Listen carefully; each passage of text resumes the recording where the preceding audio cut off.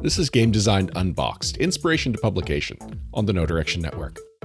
Danielle, Denise, and Ben interview tabletop designers on the games they've made. Together, they unbox how a game went from inspiration to publication. Thank you for joining me, Ben, Danielle, and Denise for Game Design Unboxed, Inspiration to Publication, Episode 11, Castle Panic. Today we are joined by none other than Justin DeWitt, co-owner for Fireside Games and designer of Hot Shots, Kaiju Crush, Castle Panic, My First Castle Panic, and more. Welcome to the show, Justin. Thanks for being on. Hey, thanks for having me. It's a pleasure to be here. Would you mind telling our listeners a little bit about yourself and how you got into the game design community?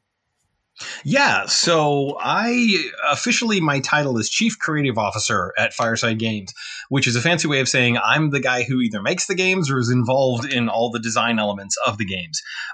Even if we bring in a game from an outside designer, I will do a lot of development on it.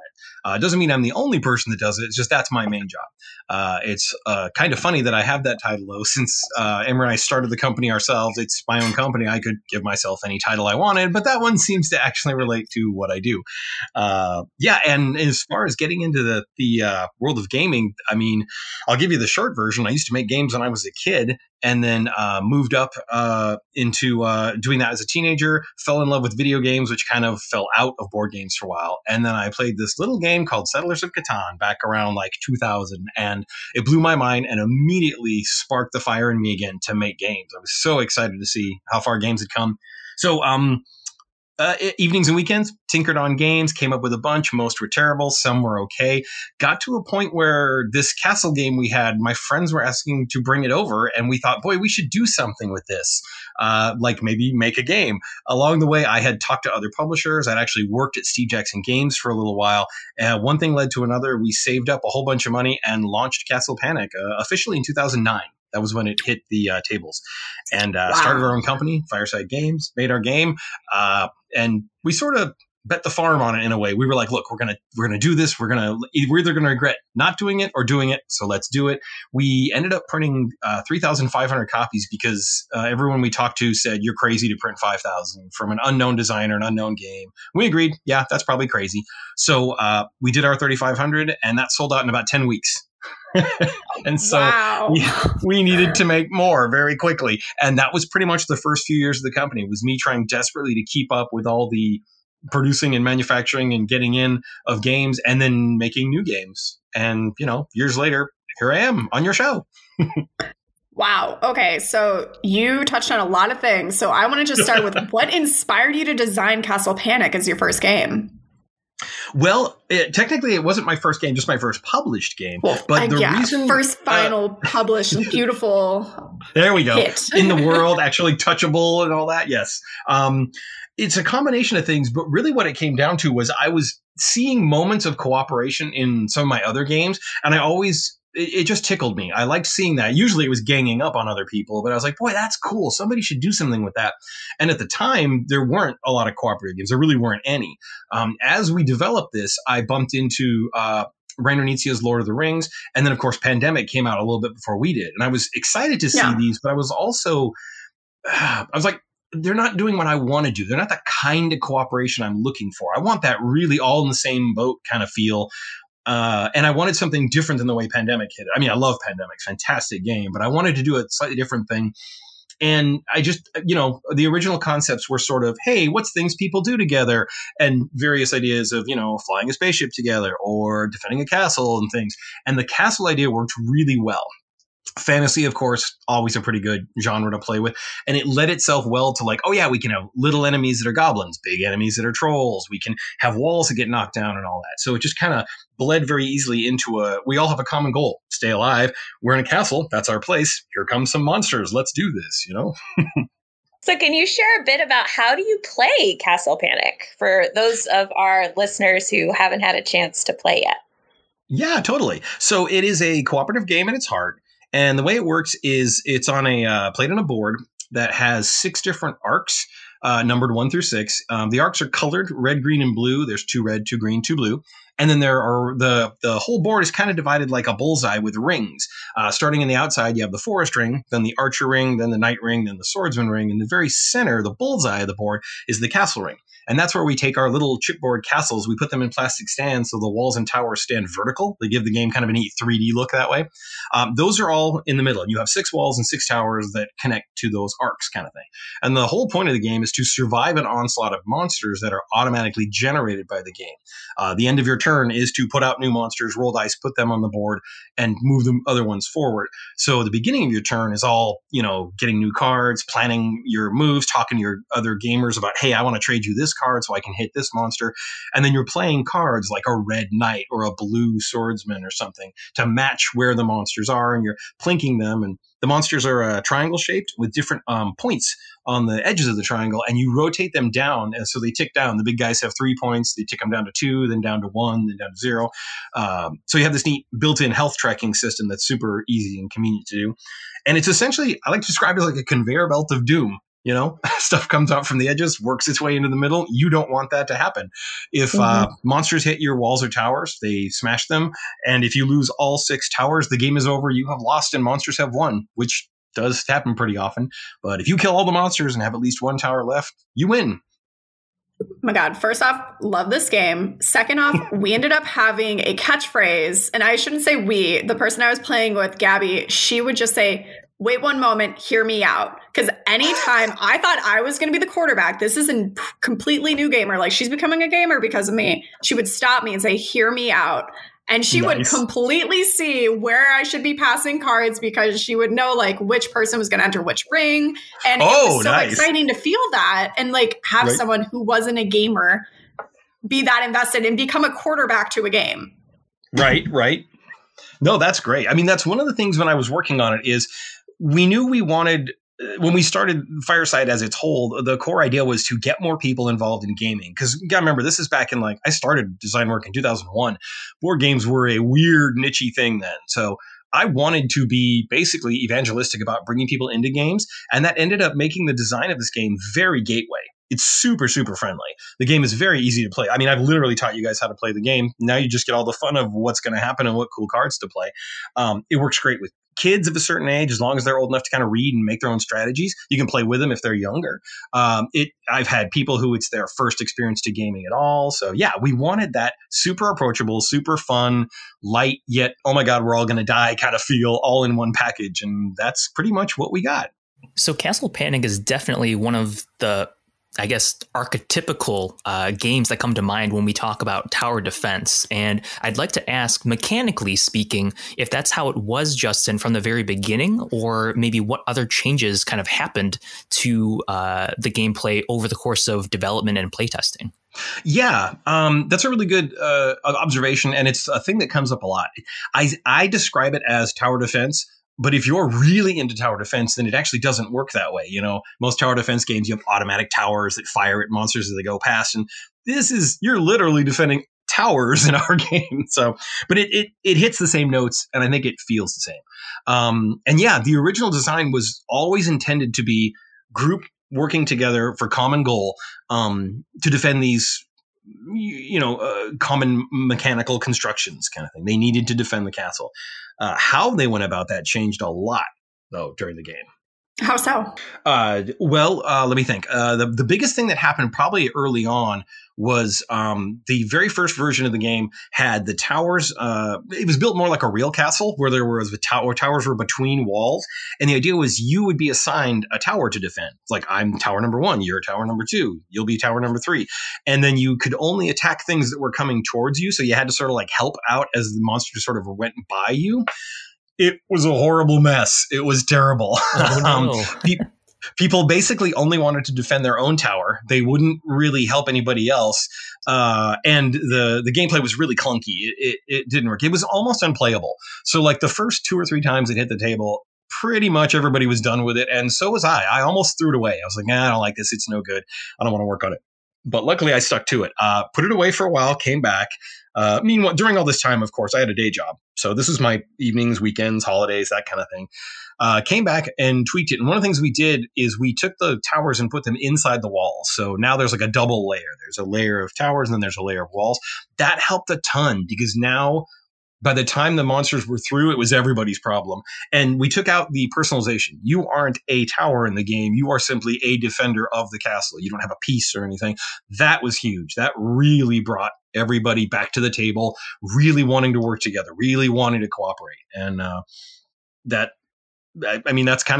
was where the gold was. Once we hit that, it was a matter of refining and really polishing that up to get that kind of all for one for all feel that we wanted to give. That's awesome. And over 10 years ago, too. Crazy to think. Yeah, I know, right? I always like to imagine myself as the king or queen just yelling at people like, you do this, you do that. We have monsters in this direction. But then like awkwardly, a lot of them are, I don't know, on a lunch break. So you can't get what you want. And you're like, all right, I'll just have to make do with these archers that are kind of useless right now. But you know what? Right. At least they're here and they're not on break. Exactly. Yeah, your loyal servant workers, warriors are kind of absent-minded. They're not always where you need them to be at the right time. I know. And for some reason, they only like certain colors. Yeah. It's not an efficient way to defend a castle. I'll be the first to declare that. So, Justin, we just talked about kind of setting the stage for all of this to happen. Can you remember how long it was in total before 2009 to actually bringing the game to publication? About how long it was kind of coming up with this initial idea, getting all the hours into playtest on those weekends and weeknights? Kind of the process or the time commitment between inspiration to the publication itself. Yeah, it was a long time. The first core of an idea, I think, probably came around, I want to say 2001-ish. And it was literally this idea of, what if, we could all work together on something? And that got polished into, hey, this castle idea might work. It's funny. I remember waking up one morning and seeing in my head the picture of a goblin on a card. And I think it even had a color to it. And I was like, that's how I can do this. I can use the colors and the rings to do, I see how this will work. But it was like totally not what the game ended up being. But it was that nice spark of, that's going to be cool. So again, this was evenings and weekends. So I would literally sometimes work on it from the minute I got off work on Friday till, day I had to go back on Monday. And then there would be like weeks, if not months, where I wouldn't even touch it. Just life. Doing other things got in the way and was awfully fun. I had a lot of great adventures during that time. Mm-hmm. So there, in theory, it went basically from around 2001 to about late 2008, I'd say, was working on it. But I also worked on some other games in the meantime, and we started the company. And like I said, it wasn't like it was 365 days a year working on it. There were big sections where I took it off. And that actually is one of those things that I think is kind of a hidden trick to really good board game design, really good almost anything in that sense, any kind of creative endeavor. Sometimes walking away is one of the most powerful things you can do. Not to get too off topic, but for our game Hot Shots, that was the best thing I ever did. The versions of Hot Shots we had that was working perfectly fine was not nearly as good as what we ended up publishing, because I put it away for a few years to work on other games, came back, and I had so much more experience. I had more patience for it. I had brand new eyes to look at it. It's kind of the same thing even with Castle Panic. You just kind of walk away a little bit, chew on other things, play other things, experience other events in your life, then come back and hit it with fresh eyes and a fresh brain, and you'd be amazed what you can do with it. I love Hot Shots. So there are lots of ways to move a game forward and get it published. What made you decide to start Fireside Games and have this be the initial title to launch yourself as a publisher? Right. Well, I could say I was dropped on my head as a baby, but no, we made that decision on purpose. It was a couple of things. One of them is I did look at the time publishers, and this is again back in 2000. Oh my gosh, maybe 4-ish. I think the publishing landscape was very different. I mean, first off, there was no Kickstarter. That wasn't even an option. So it was either you sell your game to a publisher or you start your own publishing company. I looked at other publishers. I looked at a bunch of them. There were a handful that were kind of interesting, but it didn't feel like it fit with anybody. It was kind of its own thing. And at the time, I was working at Steve Jackson Games. I was a production artist, and then I went on to be a production manager there. And even there, as much as I love those guys, I knew it wasn't their kind of game. It didn't fit right. So it's like, all right, what do I do with this thing? And the other part of it is my wife and I are both very entrepreneurial, and at heart, we wanted to kind of run our own business someday. And it kind of made sense. Well, what if we did it as a game company? And, at the time, as crazy as it was, this was kind of what happened is people just started game companies. back then. And we were like, okay, look, here's what we can do. My wife's got a great head for business. She's got all these numbers and everything that she can handle. She understands accounting. I can handle the printing because my background is graphic design and illustration. So I knew how to get things printed. I had connections in the industry for things like I knew who distributors were. I could call them up and say, hey, would you carry the game? I had negotiations with those guys. I had people I talked to about how to handle international shipping. I talked to every printer I could find. And so kind of just bullheadedly dogging my way through it, we were able to put together a plan. And the other thing that really, I guess I should back up and kind of say the thing that really anchored that versus going with another publisher was as I kept working on new designs, we realized we kind of have a brand here. Castle Panic's one game, but I've got like 6 or 7 or 8 or 9 or 12 or 20 other ideas, and they feel like they fit the same sort of, what's the right word? Temperament. We've got this brand that's very family friendly. It's kind of easy to get into, but still light fun for gamers. We think we've got something here that we can make a brand out of. So why don't we give that a shot? And again, like I said earlier, it's sort of those like, damn the torpedoes, we're going to do this and we're going to regret one thing or the other. Let's pull the trigger. So yeah, it ended up being, this makes more sense to do as a publisher rather than sell to somebody else who I just couldn't think of a good fit. And there you go. Totally makes sense. How did you fund the initial printing of the game then? We saved up every penny we could.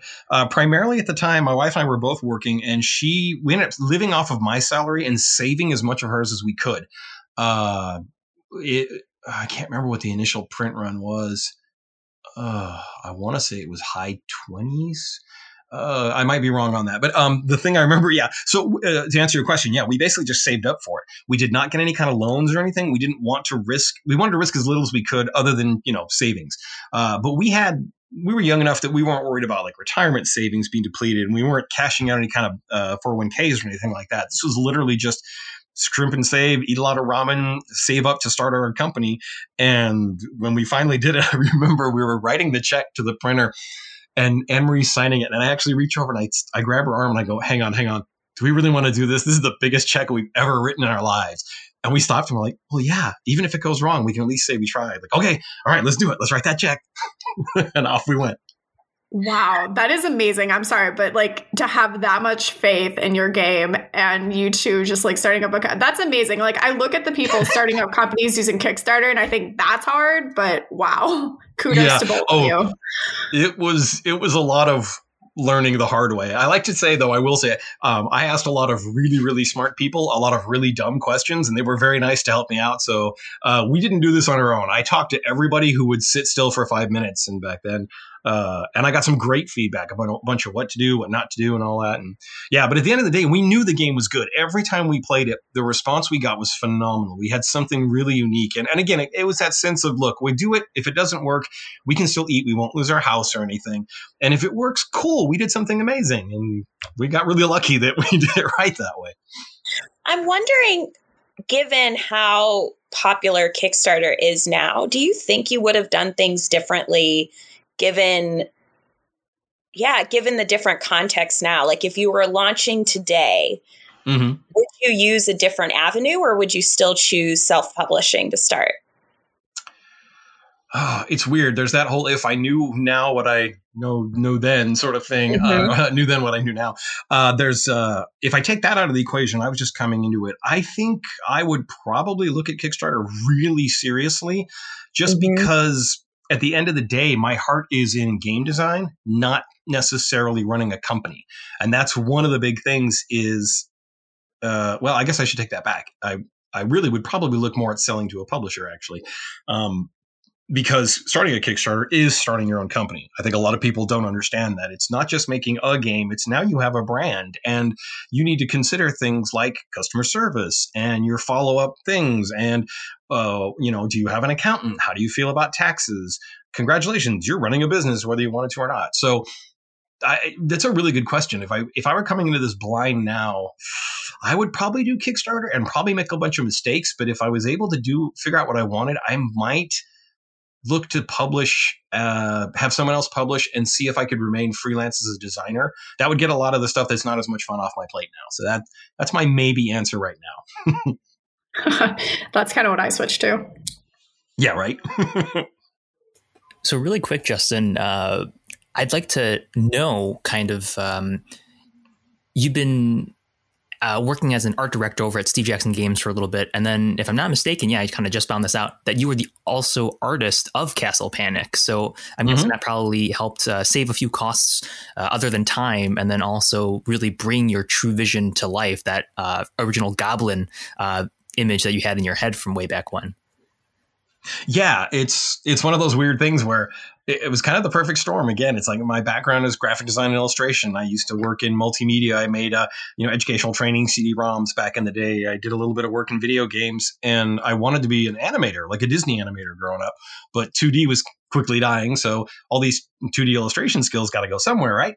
So when it came down to it, it was one of those things where it was a combination of time saving and money savings. Like, I can do the art and I know what I want. I don't have to deal with, waiting on anybody. And we were putting everything we had at that point pretty much into production costs. So we didn't have a lot of budget to pay for artists. So yeah, it kind of made sense. And it also, I knew I wanted that look that it has, that kind of not quite cartoony, but not quite serious, because that's kind of how the game is. The game is easy to play, but it will kill you. So it's got that weird half and half.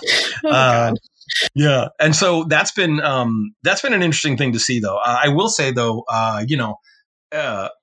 that worked great back then. My skills have, been focused more on design and stuff. So the only other art I've done recently, well, I wouldn't say recently, is our game Bears, our dice game. I did the art for that one because it's really cartoony and it was super fun to do.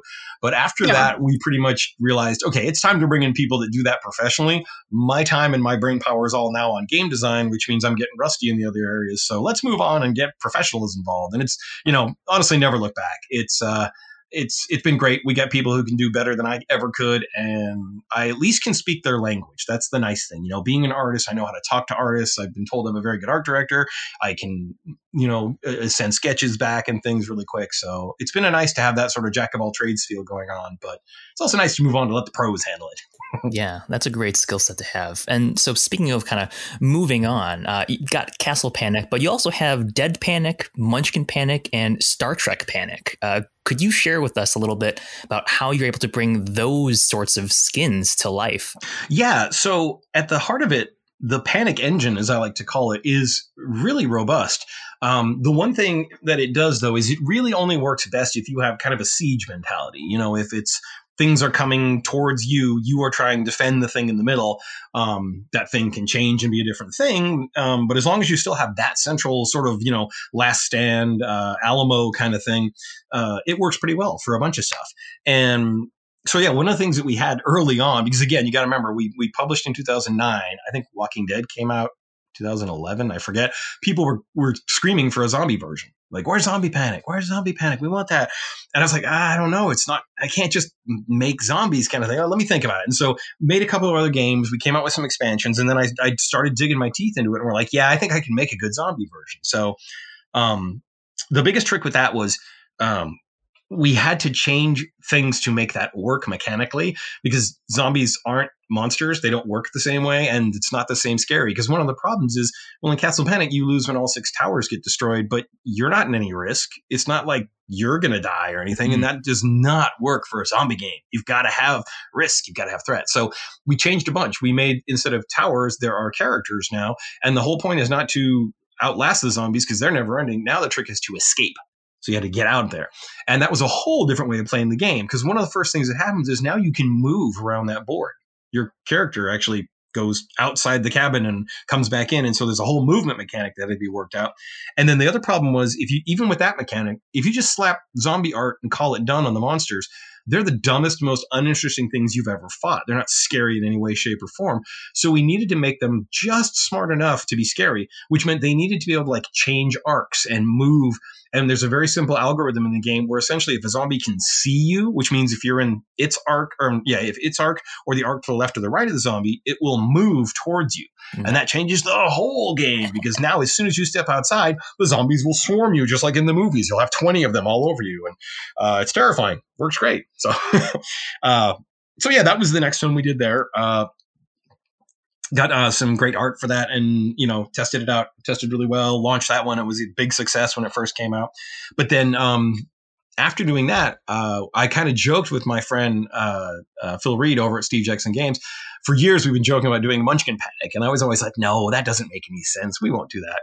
And we joked about it. And then we were at, I think it was a Gamma one year having dinner, and we started talking about what it would actually be. And I was like, oh, wait a minute. That actually sounds really, really fun. It's like, imagine Castle Panic, but you can actually backstab instead of cooperating because you can still win the game. Oh, that sounds kind of fun. So we worked out a contract with those guys, and we licensed the Munchkin brand from them, used all the artwork from the original game, and we made a version of Castle Panic where you can still win cooperatively, but as long as you have more dead bodies in your trophy case than anyone else when the game ends, you can win even if all the towers go down. So it brings up the whole backstabbing element. There are cards that actually like make monsters stronger and stuff. So it's a very fun, quirky twist on sort of taking that Munchkin where it's all for me and the Castle Panic where it's all for one and hybriding them up pretty well. And that was one actually that Emery, my wife, did the development on. She also designed Bears, our dice game, and Village Crown, a bunch of games. But yeah, she did the development on Munchkin Panic, which was really fun. We worked with all the guys over there on that, and that was a hoot. So then the last part of that story really is the Star Trek Panic story. So because we've done Munchkin Panic, the guys over at USAopoly, which is the OP now, they had been working with Steve Jackson Games to do, I think it was Adventure Time Munchkin, and we got to talking about, hey, would you, as in Fireside, be willing to do some kind of a themed game with us? I'm like, yeah, sure, let's talk. Not opposed to it. Kind of this vaporous what if sort of question, and sure. we ended up getting a call from I forget exactly when now. I think it had something to do with Toy Fair, where they were saying, hey, would you guys be interested in doing a game? We've got a really neat IP, but the trick is it can't use illustrations. It's going to have to be photographs. I'm like, okay, that seems not a problem in any way, shape, or form, but sure, we'll do it. And then they come back, okay, well, we think we've got something, let's talk. We set up a meeting with them, and that's what I said, what do you think about Star Trek Panic? And my first thought was, this was when the J.J. Abrams Star Trek reboots were really big. And I was like, oh, I'm an old school Trekkie fan. Like, I don't really like the new one, but it could be really cool. And then they said, okay, so here's the deal. It's the 50th anniversary of the original series. And I was like, yes, I'm in. Let's do this. So we went. It was so fun. We went back and forth with them. We flew out to California to work on some design stuff with them. And it was really, really fun. I spent a couple of weeks developing the game as it's going to be. So if you can imagine Castle Panic with its rings and arcs, it's the same kind of thing, but now you've got an Enterprise model, which is really cool, in the middle of the board with the little shields. And it's all on this base because it rotates. And the idea now is part of your turn is to rotate the ship because your phasers shoot in certain directions. Your photon torpedoes can only shoot forward, and you need to turn to face Klingons and Romulans that are coming at you and blow them up. But there's also these missions that we wanted to do. That's the whole point of Star Trek, is the 5-year mission kind of thing. And you have to complete 5 missions in the game, and the missions have all sorts of crazy things about blow up this one ship or maneuver the Enterprise, because there's a way we sort of fake moving forward where we pull tokens towards you. You have to maneuver to certain positions, or you have to rescue ships and things like that. And it's all taken very literally from the episodes. One of my fun parts of research for that game was I got to watch the entire original series as research and make notes. It was super fun. So, Kirk and Spock off doing all their stuff. And that one's a little bit weird because I did like most of the design work. I basically handed over a very polished, finished prototype for them to finish development work on.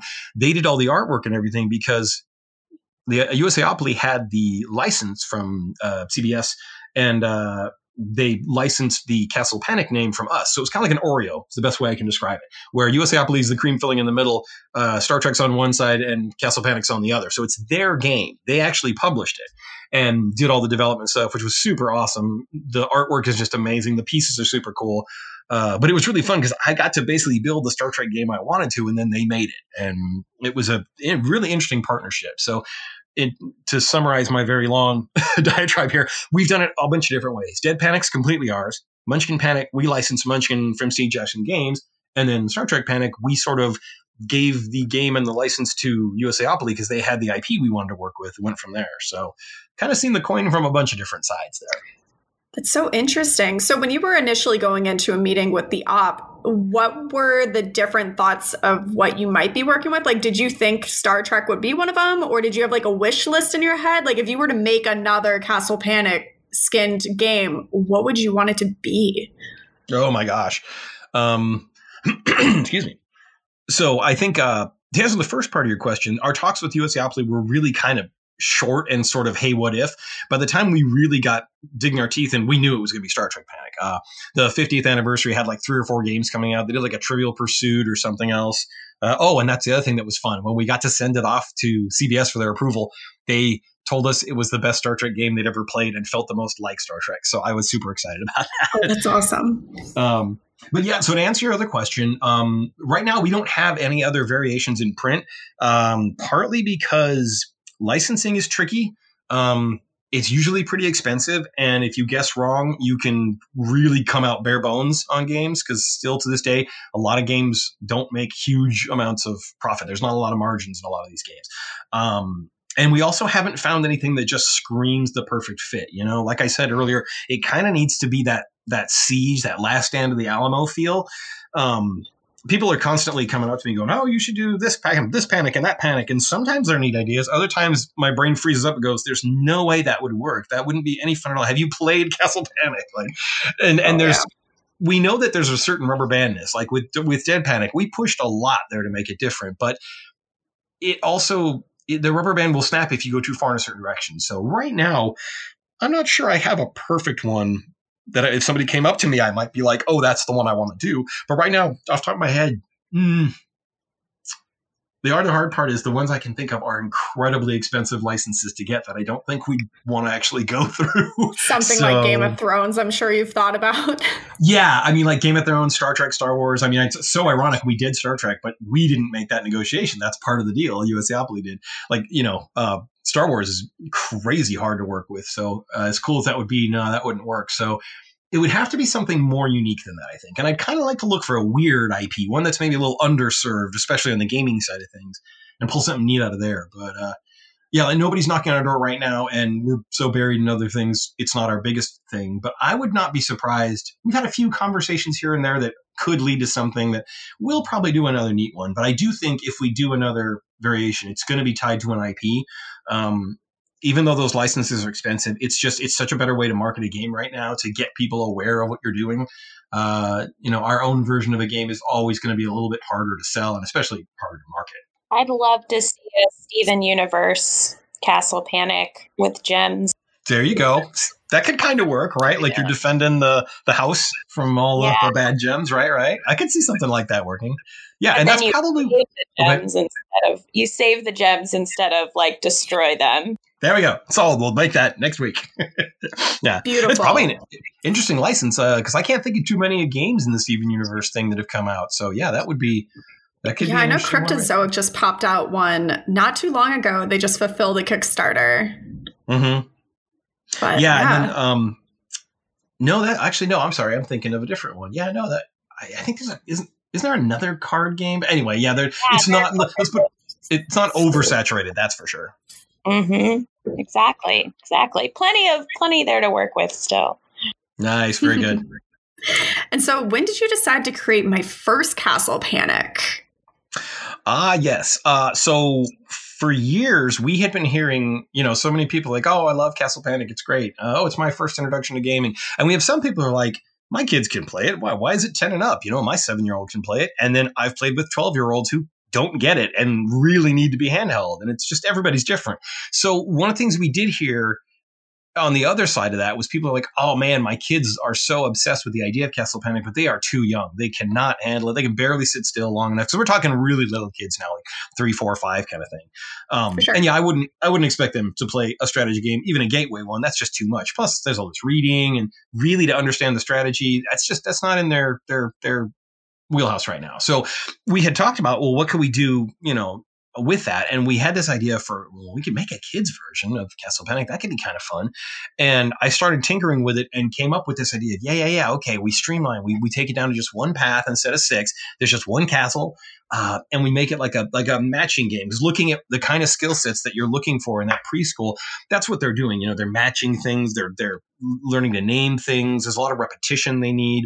And, it was just super fun to think of like, okay, well, we know we got colors. Let's play with shapes. Let's make the path have shapes on it and all that.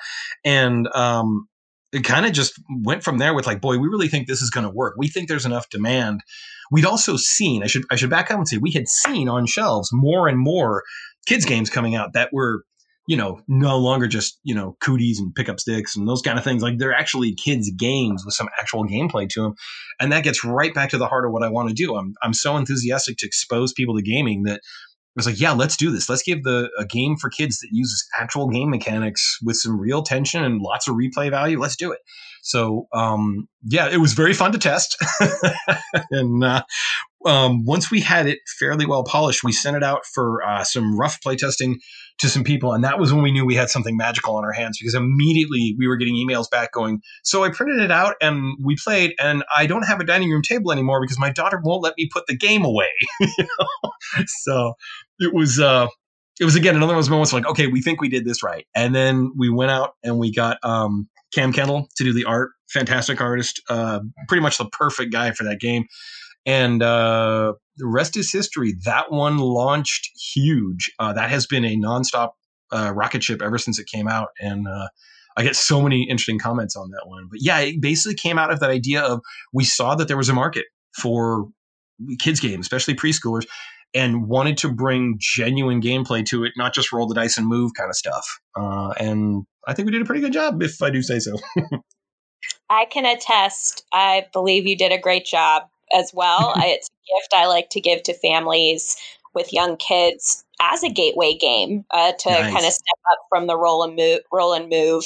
And it's so fun. And I think there is something too to being a collaborative game that really helps with the different ages. When you have, a 4-year-old and a 6-year-old, where they really just want that competition can come in if it's too hardcore. Fights start breaking out at the table and pieces start flying because that's not fair and I want my turn.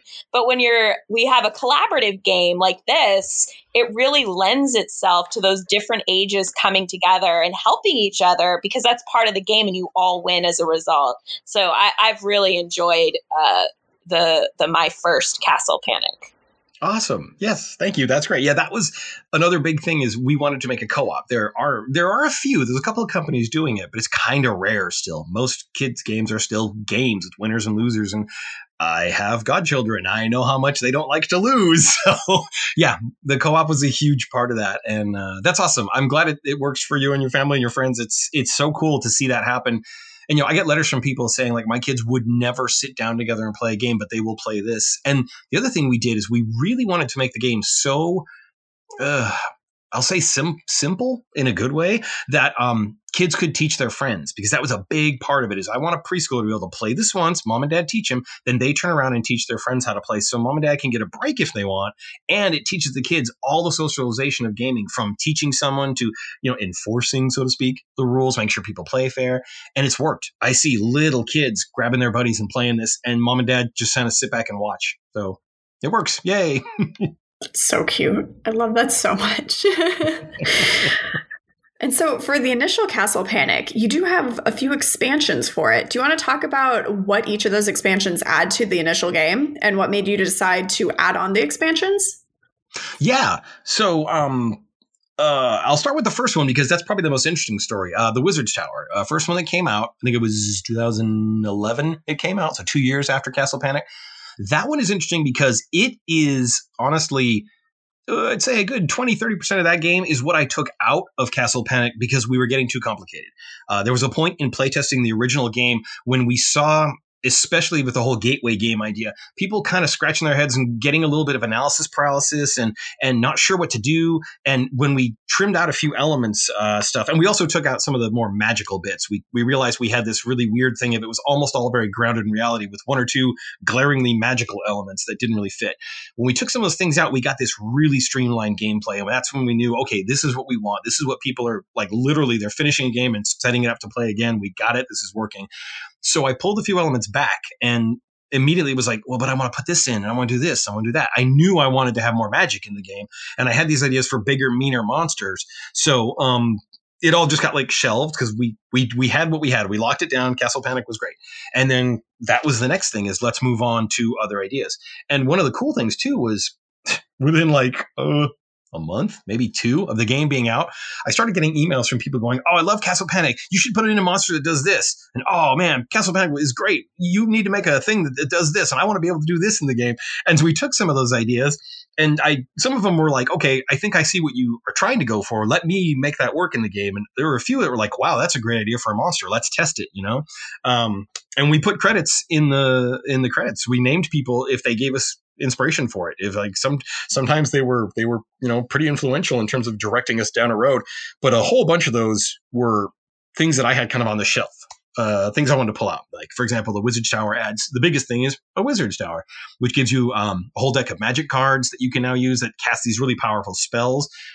They're only as good though as long as the magic tower stands. If the monsters take that out, you can't draw any more magic cards.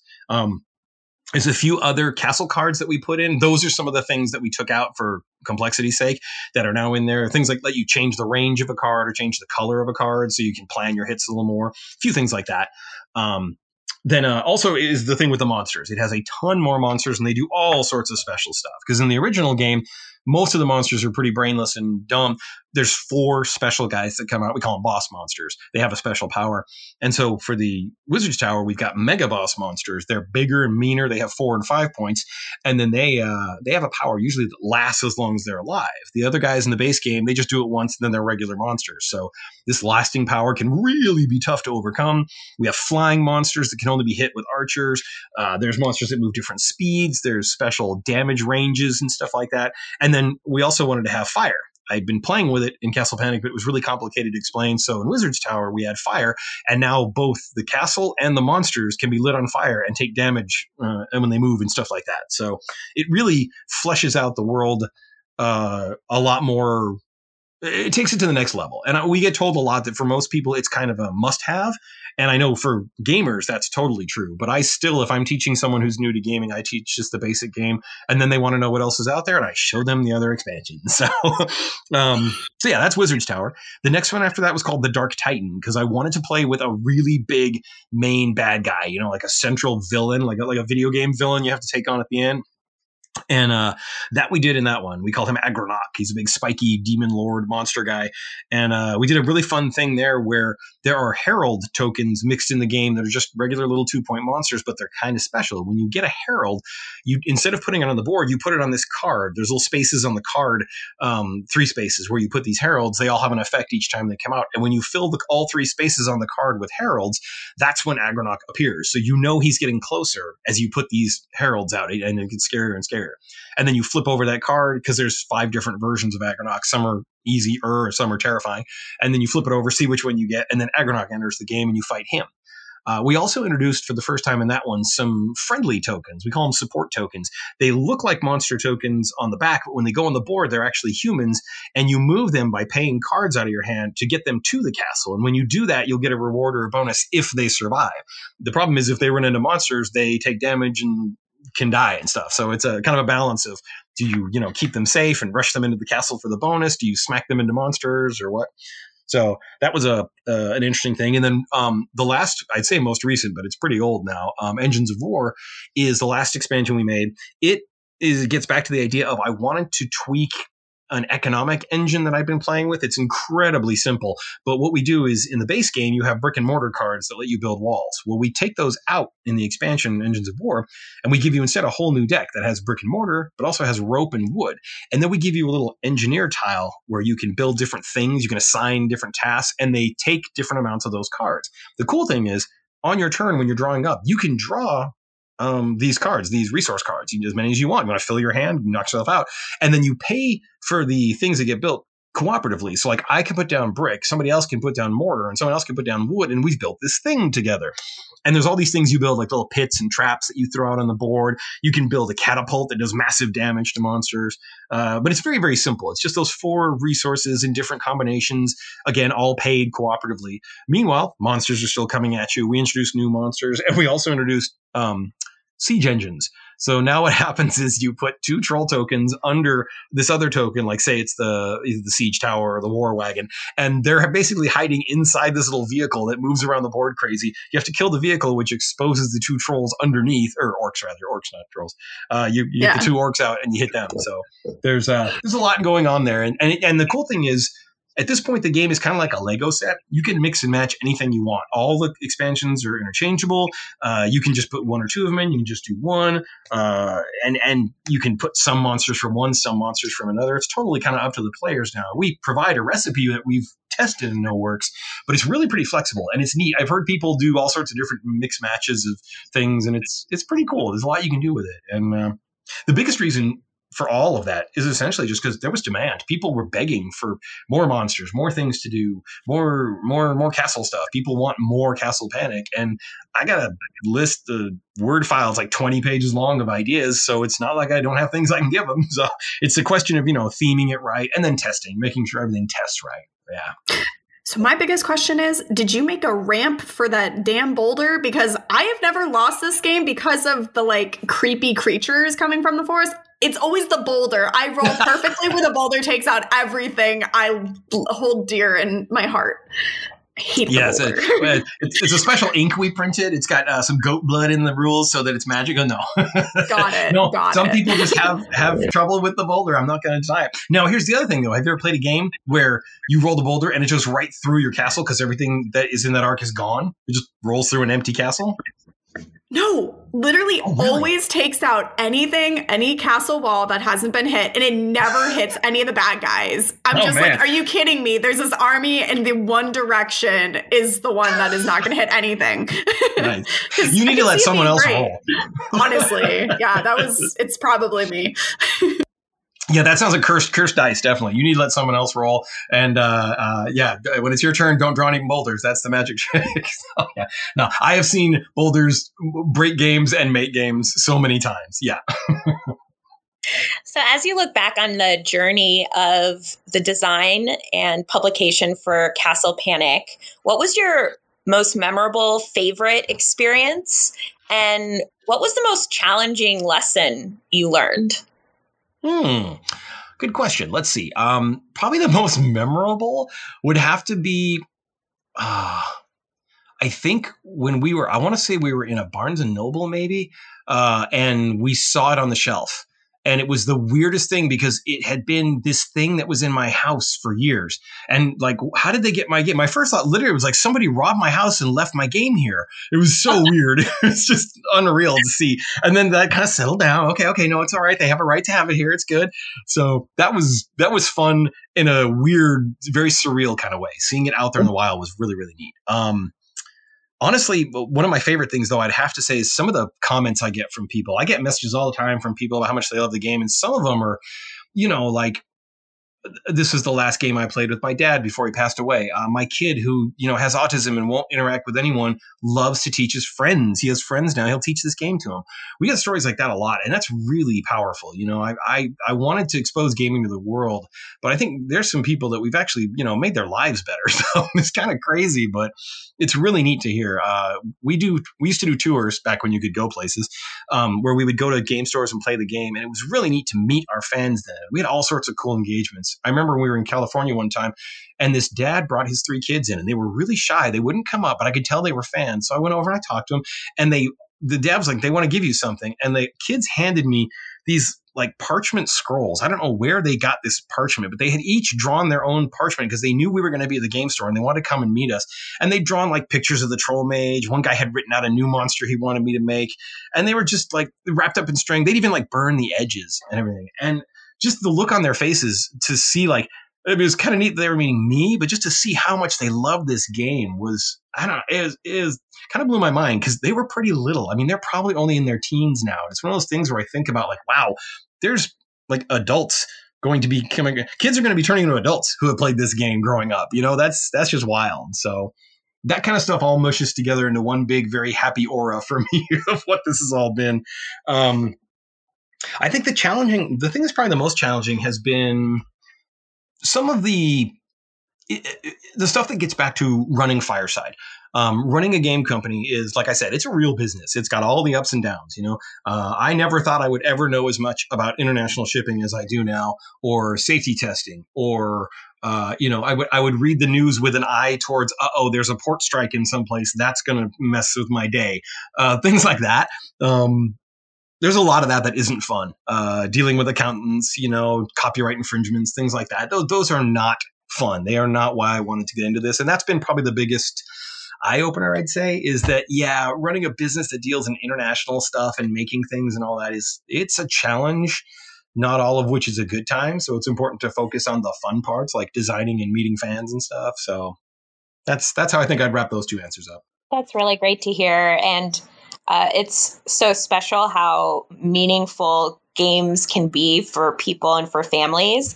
I'm just thinking about how at the beginning you shared Settlers was what got you into design, and just thinking about how there are now people who maybe played Castle Panic and are now, that was their first gateway game as a kid, and they may get into design sort of a next generation. So it's cool how it comes full circle. Yeah, it really is. It's wild to think that the game's been around that long too. It's like, I remember when Pokemon Go came out, people were excited because kids who grew up on Pokemon now had their own kids who can play with them. And I think we're not far from hearing stories like that about Castle Panic, which kind of makes me feel really old, but it also makes me feel really happy. That's great. Eternal youth. Let's see here.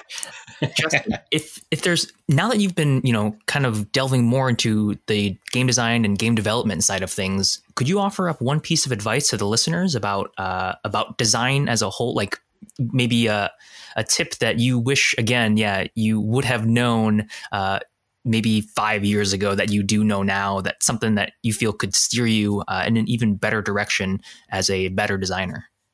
Okay, something really design oriented. I think I've said this before, and I will definitely hammer on it again. The single best thing you can do as a designer is to blind test your rules.